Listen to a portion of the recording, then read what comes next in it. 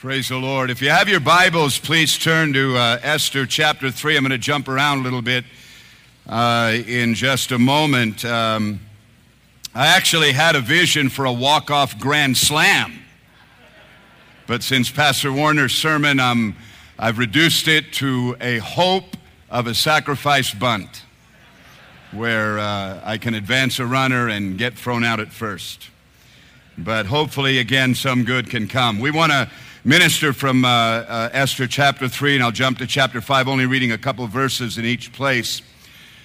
A few years ago, when my son went to Southern California to take over one of the El Paso churches there, he was there only about a week or so, and on the street behind where he lived, a brutal, horrible murder took place where a woman, her husband, and two of their children were slain, and it was a very horrible scene and atmosphere. My son could hear the commotion, sirens all night long, got up in the morning, rope taped off area, police everywhere, and investigators are going throughout the neighborhood as they're investigating this. They finally discovered that it was the daughter, the 16-year-old daughter, and her boyfriend who had murdered her mother, stepfather, and two of her siblings. One of her siblings was stabbed but survived, a small child, and they found out that the reason that she did this was that the parents, the mother and the stepfather, would not allow her to take a vacation with her boyfriend. She's 16, he's 18. This enraged her, upset her really bad, and she perpetrated this horrible, horrible crime. Now, obviously, this action on their part represents the loss of everything. Because as a result of what she and her boyfriend have done, they will spend probably the rest of their lives or a good portion of it in prison, although in California we have no idea. They may be out already. Who knows? This is called dying on the wrong battlefield. And while this may be an extreme example, it underscores a tendency of human nature that is in all of us. And that is the tendency that we have, the vulnerability that we have to misinterpret life, to overreact, to get involved in a fight that you never needed to get involved with.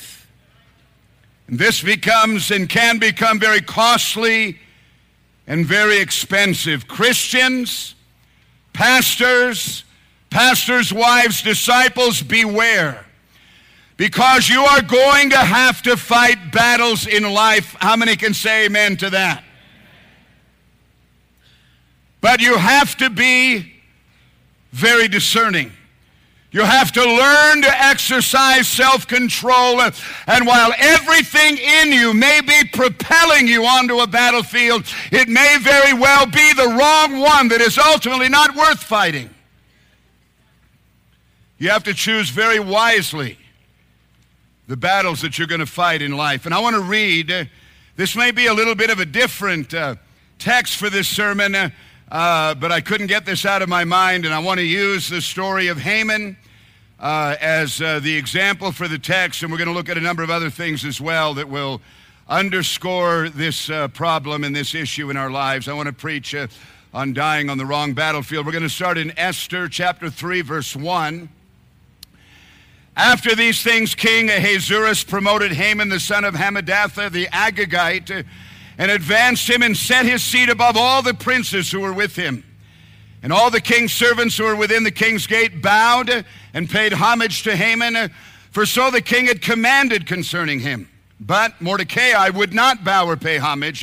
Then the king's servants who were within the king's gate said to Mordecai, "Why do you transgress the king's command?" Now it happened, when they spoke to him daily and he would not listen to them, that they told it to Haman, to see whether Mordecai's words would stand, for Mordecai had told them that he was a Jew. When Haman saw that Mordecai did not bow down or pay homage, Haman was filled with wrath. But he disdained to lay hands on Mordecai alone, for they had told him the people of Mordecai. Instead, Haman sought to destroy all the Jews who were throughout the whole kingdom of Ahasuerus, the people of Mordecai. And then skip over to chapter 5, verse 9. Chapter 5, verse 9. So Haman went out that day, joyful and with a glad heart. But when Haman saw Mordecai in the king's gate, that he did not stand or tremble before him, he was filled with indignation against Mordecai. Nevertheless, Haman restrained himself, went home, and sent and called for his friends and his wife Zeresh. Then Haman told them of his great riches, multitude of his children, everything in which the king had promoted him, and how he had advanced him above the officials and servants of the king. Moreover, Haman said, besides, Queen Esther invited no one but me to come in with the king to a banquet that she has prepared, and tomorrow I am again invited by her along with the king. Verse 13, yet all this avails me nothing, so long as I see Mordecai, the Jew, sitting at the king's gate. Then his wife Zeresh and all his friends said to him, let a gallows be made 50 cubits high, and in the morning suggest to the king that Mordecai be hanged on it, then go merrily with the king to the banquet. And the thing pleased Haman, and so he had the gallows made. And then chapter 7, verse 10, so they hanged Haman on the gallows that he had prepared for Mordecai. Now I want to talk first of all about the unnecessary battles of life. And I want us to accept the fact that this is an area where all of us are vulnerable. Whether you are insecure, unstable, or some quirk in your personality, or suspicion, or the misguided filter through which you view life, or as a result of offense, you and I are very easily lured onto the wrong battlefields of life. And I declare to you this morning that the consequences of allowing that to happen can be catastrophic. The Apostle Paul warned and said in Galatians 5:15, but if you bite and devour one another, beware lest you be consumed by one another. He's referring to the unnecessary battles that saints fight with each other, and how the consequence can be that you can consume, you can destroy a brother or a sister. These are the relational conflicts that are unnecessary. You have reacted or overreacted to a slight or an oversight or an offense, and now you're in a pitched battle that has become the obsession of your life. You think about it day and night, and everything is perceived through the filter of this conflict, where you have great calling, we have great position, we have great privilege, great blessing, great power with God, and yet this undermines all that, and we're willing to lay all of that aside and allow this to become the obsession of life. The Apostle Paul, on several occasions, warned against religious disputes, the unnecessary battles. Nothing is more diversionary, and he recognized that there are certain arguments that are not worth making. In the book of 1 Timothy 1:4, nor give heed to false and endless genealogies which cause disputes, rather than godly edification which is in faith. And again in 1 Timothy 6, he is proud, knowing nothing, but is obsessed with disputes and arguments over words, from which comes envy and strife and reviling and evil suspicion, useless wranglings of men of corrupt minds and destitute of the truth, who suppose that godliness is a means of gain. From such withdraw yourself. Don't waste your time engaging in a religious dispute or an argument. And again he says in 2 Timothy 2, avoid foolish and ignorant disputes, knowing that they generate strife. And so in the mix of all of this, we have the vulnerability that our own carnality brings to the table. And in some cases, there is enough material for the devil to work with in your life that it's just a matter of time before you are lured onto a diversionary battle that is not worth fighting, that may very well become your undoing. Let's examine the text. Here's a man with a great opportunity, great privilege, incredible position, and yet he is destroyed because he allowed himself to be drawn onto one of the wrong battlefields of life. Haman is an interesting character. Unger's Bible Dictionary says that this was a Agagite. He was probably a descendant of the royal families of the Amalekites, and during Persia's expansion, he was taken either captive or hostage, and so Haman is a foreigner. He is an Amalekite, and he is a captive that has been taken into Persia, and he goes from a very low position to a very high one. Out of nowhere, it seems. We don't have all the background here, but we do know that he's come from low to high, and he now is able to experience a level of favor and blessing. He's been promoted to the highest position in the land. Things have happened to him that he could have only fantasized or dreamed about. And the Bible says that after these things, King Ahasuerus promoted Haman, the Agagite, and advanced him and set his seat above all the princes who were with him in the land. So here is a life now with incredible privilege, a life with purpose, a life with opportunity to accomplish and do great things. The boundaries that restrain, the financial boundaries, the relational boundaries have now been lifted. He has wealth, he has relationship, and he can do and accomplish almost anything that his heart desires. He should have been overwhelmed with awe and wonder and gratitude and appreciation. And how many know there is an analogy here for every single one of us, because every Christian here, every disciple, and every pastor, you and I have been given advantage beyond what we deserved.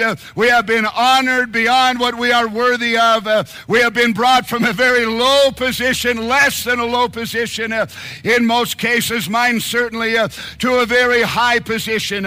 Paul writes in Colossians and says that he has delivered us from the powers of darkness and translated us into the kingdom of Jesus Christ.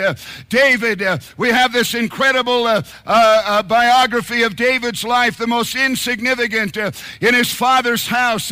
He's anointed to be king, and some years after the anointing, he is sitting upon the throne, and I think 3 or 4 times he makes this statement, "Who am I, Lord, that you have brought me this far?" How many can say that tonight?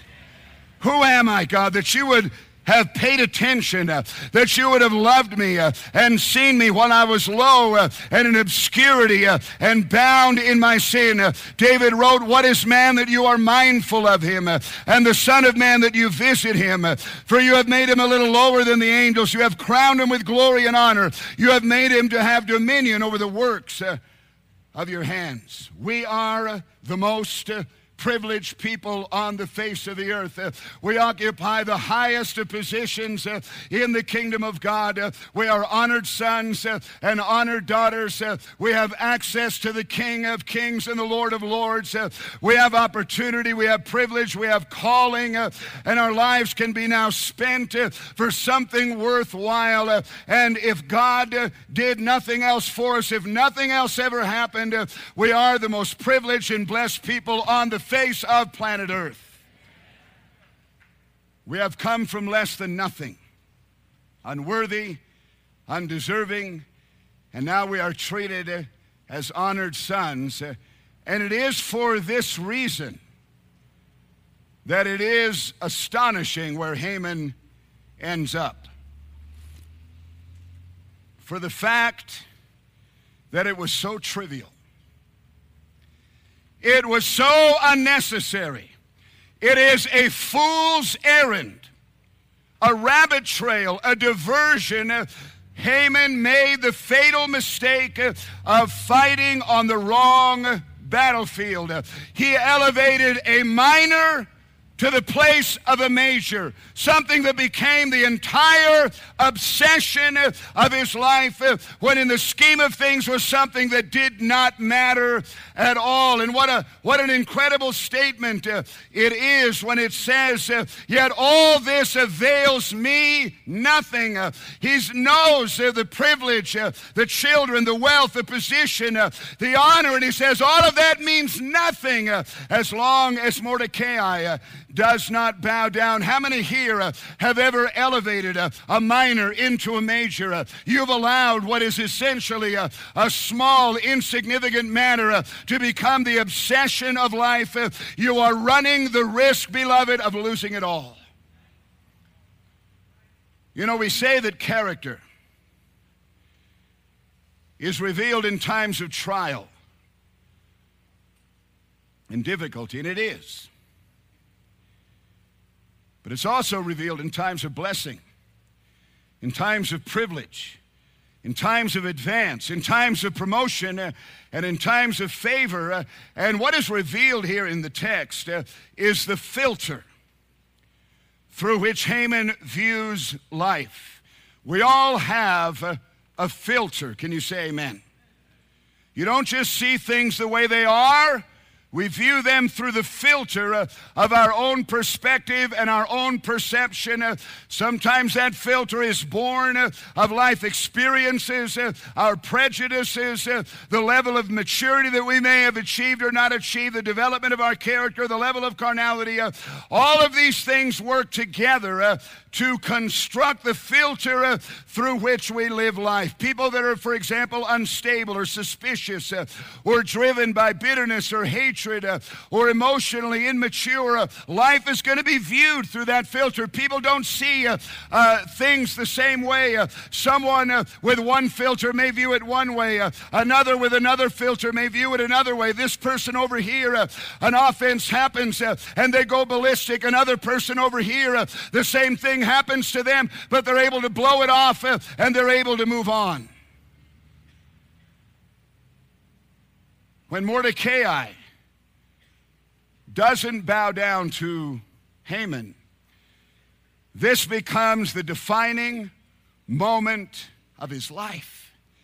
Now we can only assume the filter through which Haman viewed life. He is an Agagite. He is an Amalekite. These are the traditional enemies of Jews, so he has a predisposition to hate the Jewish people.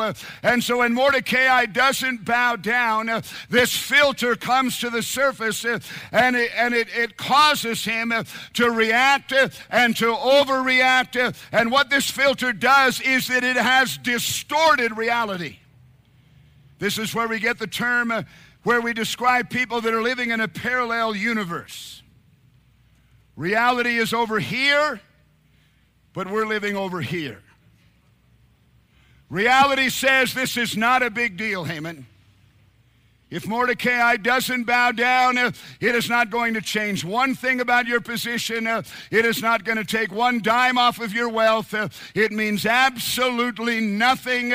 Zip, zero, nada. That is what reality says. But you see, Haman is living in a parallel universe where reality doesn't really matter. It's his perception.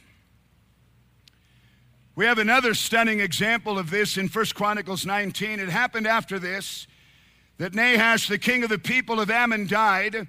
His son reigned in his place. Then David said, I will show kindness to Hanan, the son of Nahash, because his father showed kindness to me. So David sent messengers to comfort him concerning his father. And David's servants came to Hanan in the land of the people of Ammon to comfort him. And the princes of the people of Ammon said to Hanan, do you think David really honors your father because he has sent comforters to you? Did his servants not come to you to search and to overthrow and to spy out the land? Therefore Hanan took David's servants, shaved them, cut off their garments in the middle at their buttocks, and sent them away. So here is the issue. You know, it's very frustrating when there's a difference between what is intended and what is perceived. And so here David, out of goodwill, sends a delegation to honor and to comfort and to bless this king. But you see, they have a filter that distorts reality. They are suspicious people by nature, and so therefore they misinterpret life.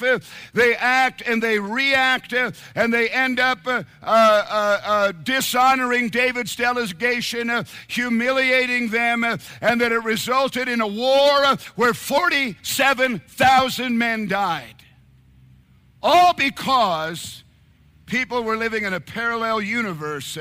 Their filter looked at reality, but so twisted and distorted it, it caused them to live in a parallel universe that were drawn onto a wrong battlefield of life. In our text, we have the classic case of misinterpreting life. Haman is blessed. He's promoted. Everyone is paying homage to him, the Bible says, except Mordecai. But it is not good enough for him. How many times have you allowed something that reality says is insignificant, doesn't matter, is not going to change anything about your life, your position? It may be an irritation, yes, I'll give you that. But how many times have you allowed the insignificant to become the major issue of life that you think demands a response and a reaction? You know, if Haman had not reacted the way he did, he would have gone on with life, could have gone on with life with success, slightly irritated. The point that I'm making here is that this circumstance did not demand a response, and this is the problem. You are responding and reacting to things that aren't demanding a response. They're not. They don't need a response. Now I want to look with you secondly at the consequences of fighting on the wrong battlefield, because this is what we don't think about. Reacting and entering on a wrong battlefield can feel pretty good, because usually it's driven by carnality, and carnality can feel good when you satisfy it. We have the story of David and his conflict with Nabal in the book of 1 Samuel chapter 25. We know the story, how that during the winter months, David, without being asked to, is protecting Nabal's servants and his livestock. And when spring comes, he sends a delegation to Nabal and asks for food. Nabal rejects him, mocks him, sends them on their way. And when they bring the message back to David, David girds his sword. He becomes enraged. He intends to kill Nabal and all his male servants. And while he's on his way, he is met by Abigail, the wife of Nabal, who knows that her husband is a jerk. And so she says these words to him: "It shall come to pass, when the Lord has done for my Lord according to all the good that he has spoken concerning you, and has appointed you king over Israel, that this will be no grief to you, nor offense of heart to my Lord." She's saying, you know what, David, you have a future. You have been called to be king of the nation. We see that she's just part of the rank and file of the nation of Israel at that time. She later becomes David's wife, but for now she's just one of the population. And so there's obviously a groundswell of support and recognition that one day David is going to be king. And as she's watching this scene play out, her husband has offended him. David is now going to go to war, and she intervenes, and she essentially is saying, David, this is not worth your time, your effort, your labor. A catastrophe could result. You could get hurt or injured. You could end up jeopardizing your future. You ought to think about the consequences, David, of what could go wrong and what could happen here. There could be a consequence to your ill-advised campaign that you're going to regret. We have the story of the death of King Josiah. Good people can die on wrong battlefields. King Josiah A good and a righteous king, higher compliments are paid to him than any other king of Israel. But he entered into an ill-advised conflict. He was warned by God not to go. He ignores that warning. And the Bible says, nevertheless, Josiah would not turn his face, but disguised himself, did not heed the words of Necho from the mouth of God. And he ends up getting killed as a young man in an ill-advised battle. And remember, this is not a Haman. This is a good man who picked the wrong time not to listen to God. And shortly, even after this, the Bible says, now before Josiah there was no king like him, who turned to the Lord with all of his heart and all of his soul, with all of his might, according to all the law of Moses, nor after him did any arise like him. So he is a reference point of a righteous king. But you see, even good men and women, even good pastors with good hearts can make a blunder, a catastrophic blunder, and allow yourself, this is how vulnerable we are, and allow yourself to enter into a wrong battlefield, the consequences of which can be catastrophic. I want to talk here about the two consequences that at least are communicated in our text. The first is that when you enter into on the wrong battlefield, innocent people die. We are not talking, when we talk about the battles of life, we're not talking about a controlled environment. There is always spillover. In any battle, you can have the best general, the best equipped army, the most modern munitions, the best battle plan. And how many know that the best plans can go awry? Warfare is chaotic by nature. And if you read some of the great battles of history, where the battle ended up was very far from where the generals had hoped or wished or desired or planned on. And the point here is that this is not a controlled environment. There is always spillover. And in the unnecessary battles of life, innocent blood will always be shed. Haman saw that Mordecai did not bow. Haman was filled with wrath, but he disdained to lay hands on Mordecai alone, for they had told him of the people of Mordecai. Instead, he sought to destroy all the Jews who were throughout the whole kingdom. Now, because Haman has decided to enter into a battlefield that is nothing short of insane, people are going to die. Innocent people are going to die that have nothing to do with the original offense. They have nothing to do with it. When the news spread throughout the kingdom that the day had been set, a date certain to destroy all the Jews are wailing, they're weeping, they don't understand. This came out of nowhere. They have no idea the source or the origin or the reasonings. They are completely innocent, and this is the inevitable spillover that is always the consequence of your insistence on engaging in an unnecessary battle driven by your own carnality. In the story that I read about David and the misinterpreting of his overture to the king of Ammon, the Bible says that the result of that was that when David got word, he mounted an army and they went into war against the Ammonites and their allies, the Syrians. And the Bible says the Syrians fled from Israel. David killed 7,000 charioteers, 40,000 foot soldiers, and killed Shaphat, the commander of the army. These people would have been fine if the king of Ammon had just received, if he had just had a filter that did not so twist and distort reality, if he had just received the overture, given the servants a benefit of the doubt that there was good intention, these people would have been fine. But instead, 47,000 innocent have to die because one man allowed reality to be distorted. This is a tragedy that is beyond description. It is the death of the innocent that is the heartbreaking consequence when it didn't have to happen. We've had pastors leave our fellowship, some of them left with good, strong relatively healthy churches, despite the fact that they were the pastors of them.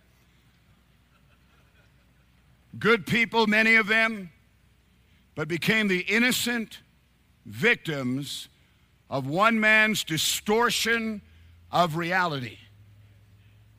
And now today, many of those churches no longer exist. Many of those pastors, nearly all of them, are no longer in ministry. Lives are flushed. Destinies are lost. And it's the death of the innocent that is the greatest tragedy and the greatest consequence. When you get involved, listen to me very carefully. When you insist on being lured onto a wrong battlefield in life, you declare a death sentence on some innocent victims. Think of all the people that leave churches. Somebody gets in a squabble. That squabble, driven by carnality, starts spreading. People take sides, and all of a sudden you have whole blocks of people leaving congregations. Their destinies and their futures will forever be altered. They just can't go somewhere else and serve God. The second consequence is that you will either diminish and weaken your position, or in the worst case scenario, you will completely lose your position. Haman pays the ultimate price. He insisted on driving this to a conclusion, satisfying his ego. And it says in Esther 7:10, so they hanged Haman on the gallows that he had prepared for Mordecai in every unnecessary battle. Listen to me very carefully. In every unnecessary battle, there are always factors that you don't know about that would probably change how you would go about this situation. For instance, Queen Esther is a Jew. The queen that the king loves.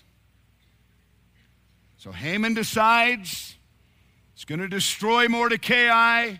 It's going to destroy all the Jews.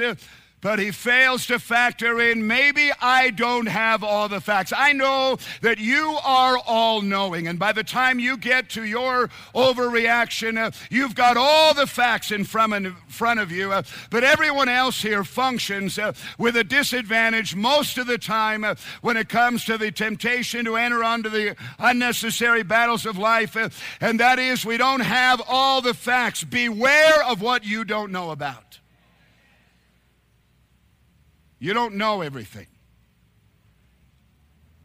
Some of you are going, really?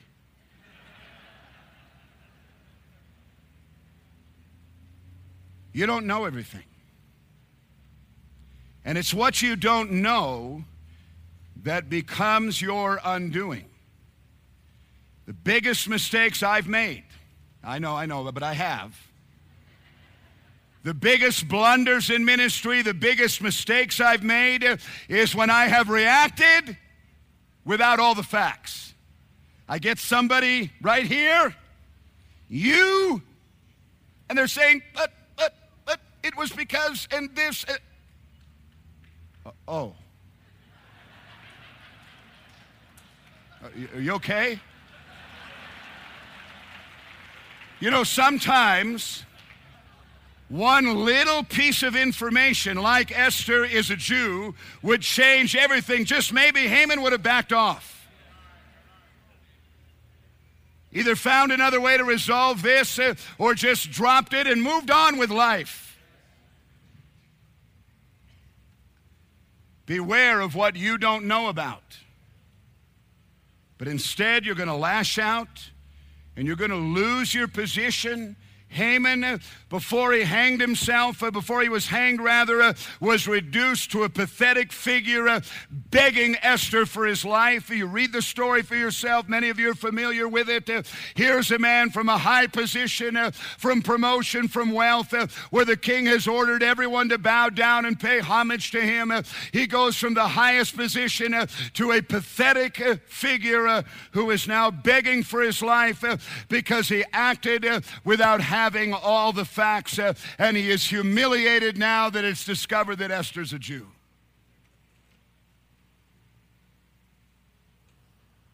If you don't lose your position, you will certainly diminish it.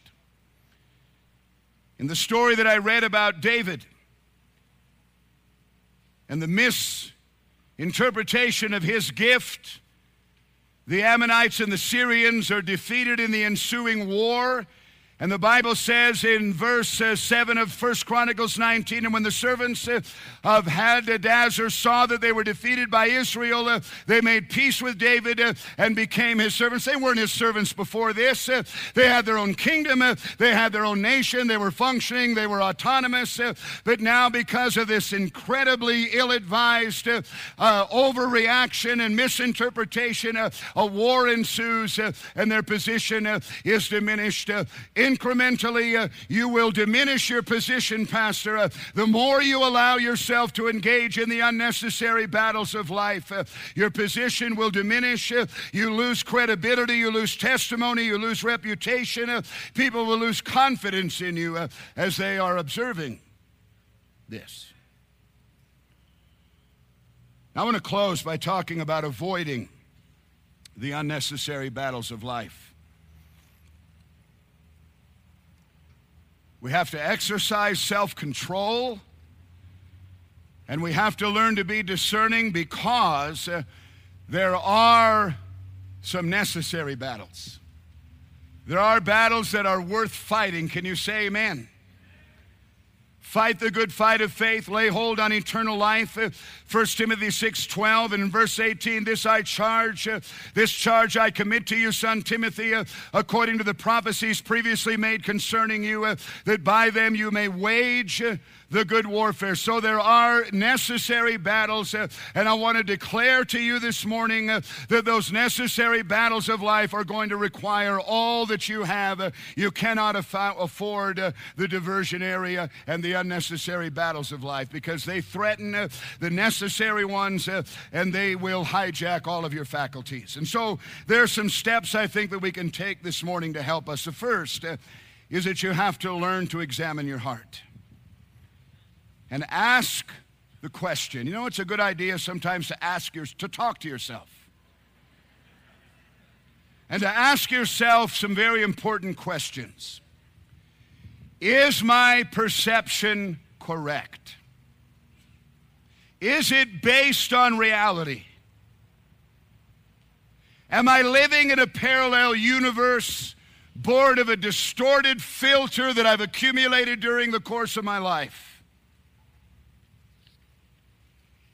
Do I have all the facts? That's a great question to ask yourself. Before you go jumping to conclusions, picking up the phone, driving to somebody's house, getting your Glock,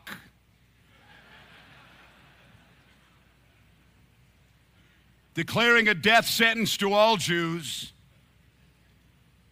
maybe, just maybe, this is an overreaction.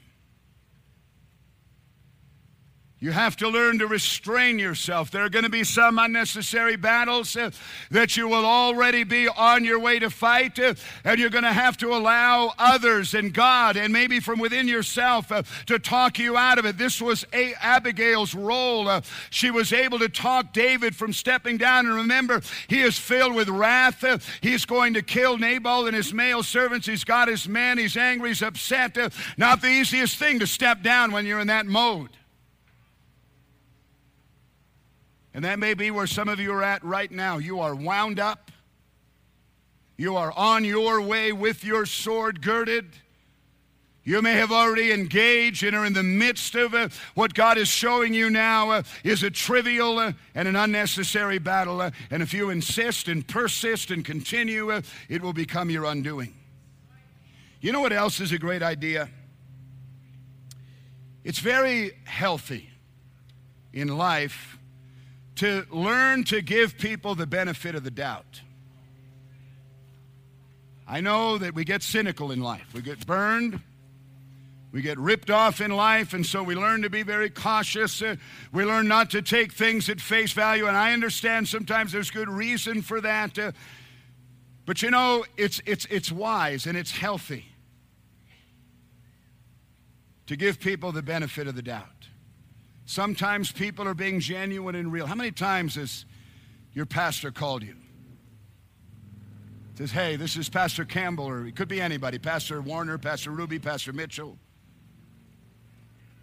Listen, I've been thinking about you in prayer, and I've been praying for you and your wife, and I just wanted to call to see how things were going.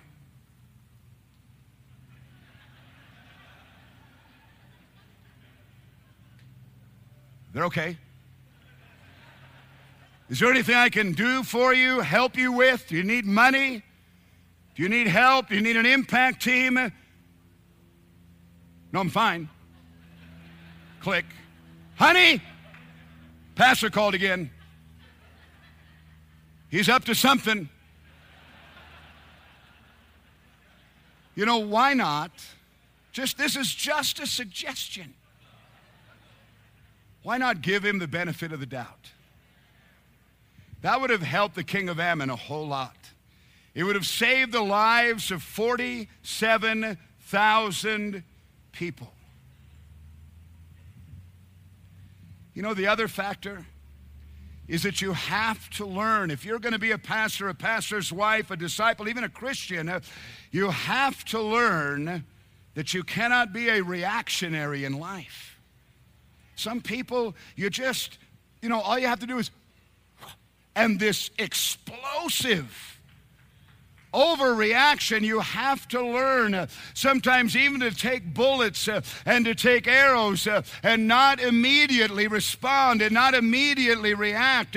You cannot be a reactionary in life. You have to learn to take the high road. And this is just a little piece of advice. You cannot allow your wife to determine the battles that you're going to fight, Pastor. Honey, you need to deal with this. Sometimes she can be a great asset and a great help, but with all due respect, women are emotional and they're going to pick fights that a pastor has to have the discernment. No, sweetheart.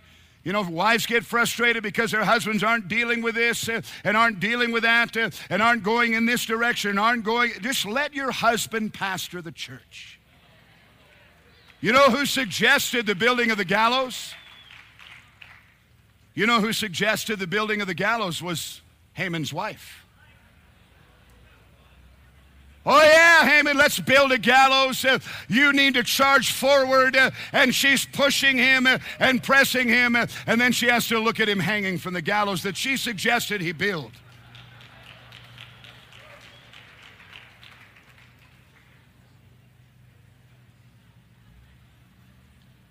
There are battles worth fighting, and they will require all that you have. We have a real enemy. Can you say amen?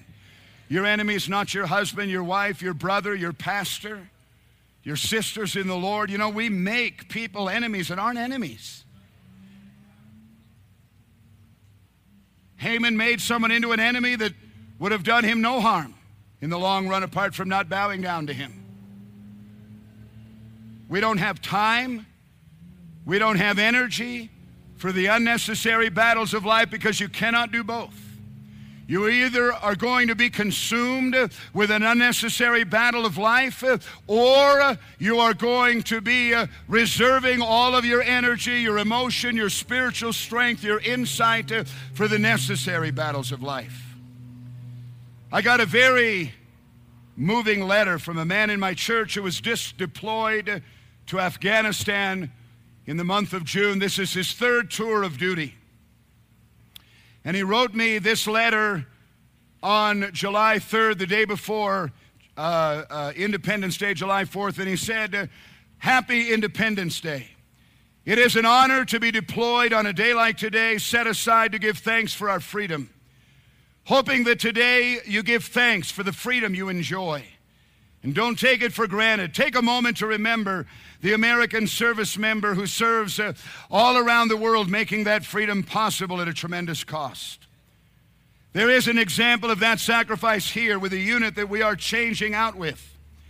The brigade command sergeant major and his son, a soldier, under his command were deployed here together. His son was in one of the battalions that are within the brigade. Last June, shortly after changing out and assuming control of this area in Afghanistan, his son was killed. Nobody can even try to imagine what that commander and his family went through. For him to return home, bury his son, grieve with his family, return to the fight, and serve out his 15 months with his unit. Amazing, amazing sacrifice. This is just one example of the price that is paid on a daily basis for the freedom that we all enjoy. Thank God for freedom. Thank God for the United States military. Thank God for the United States of America. Listen.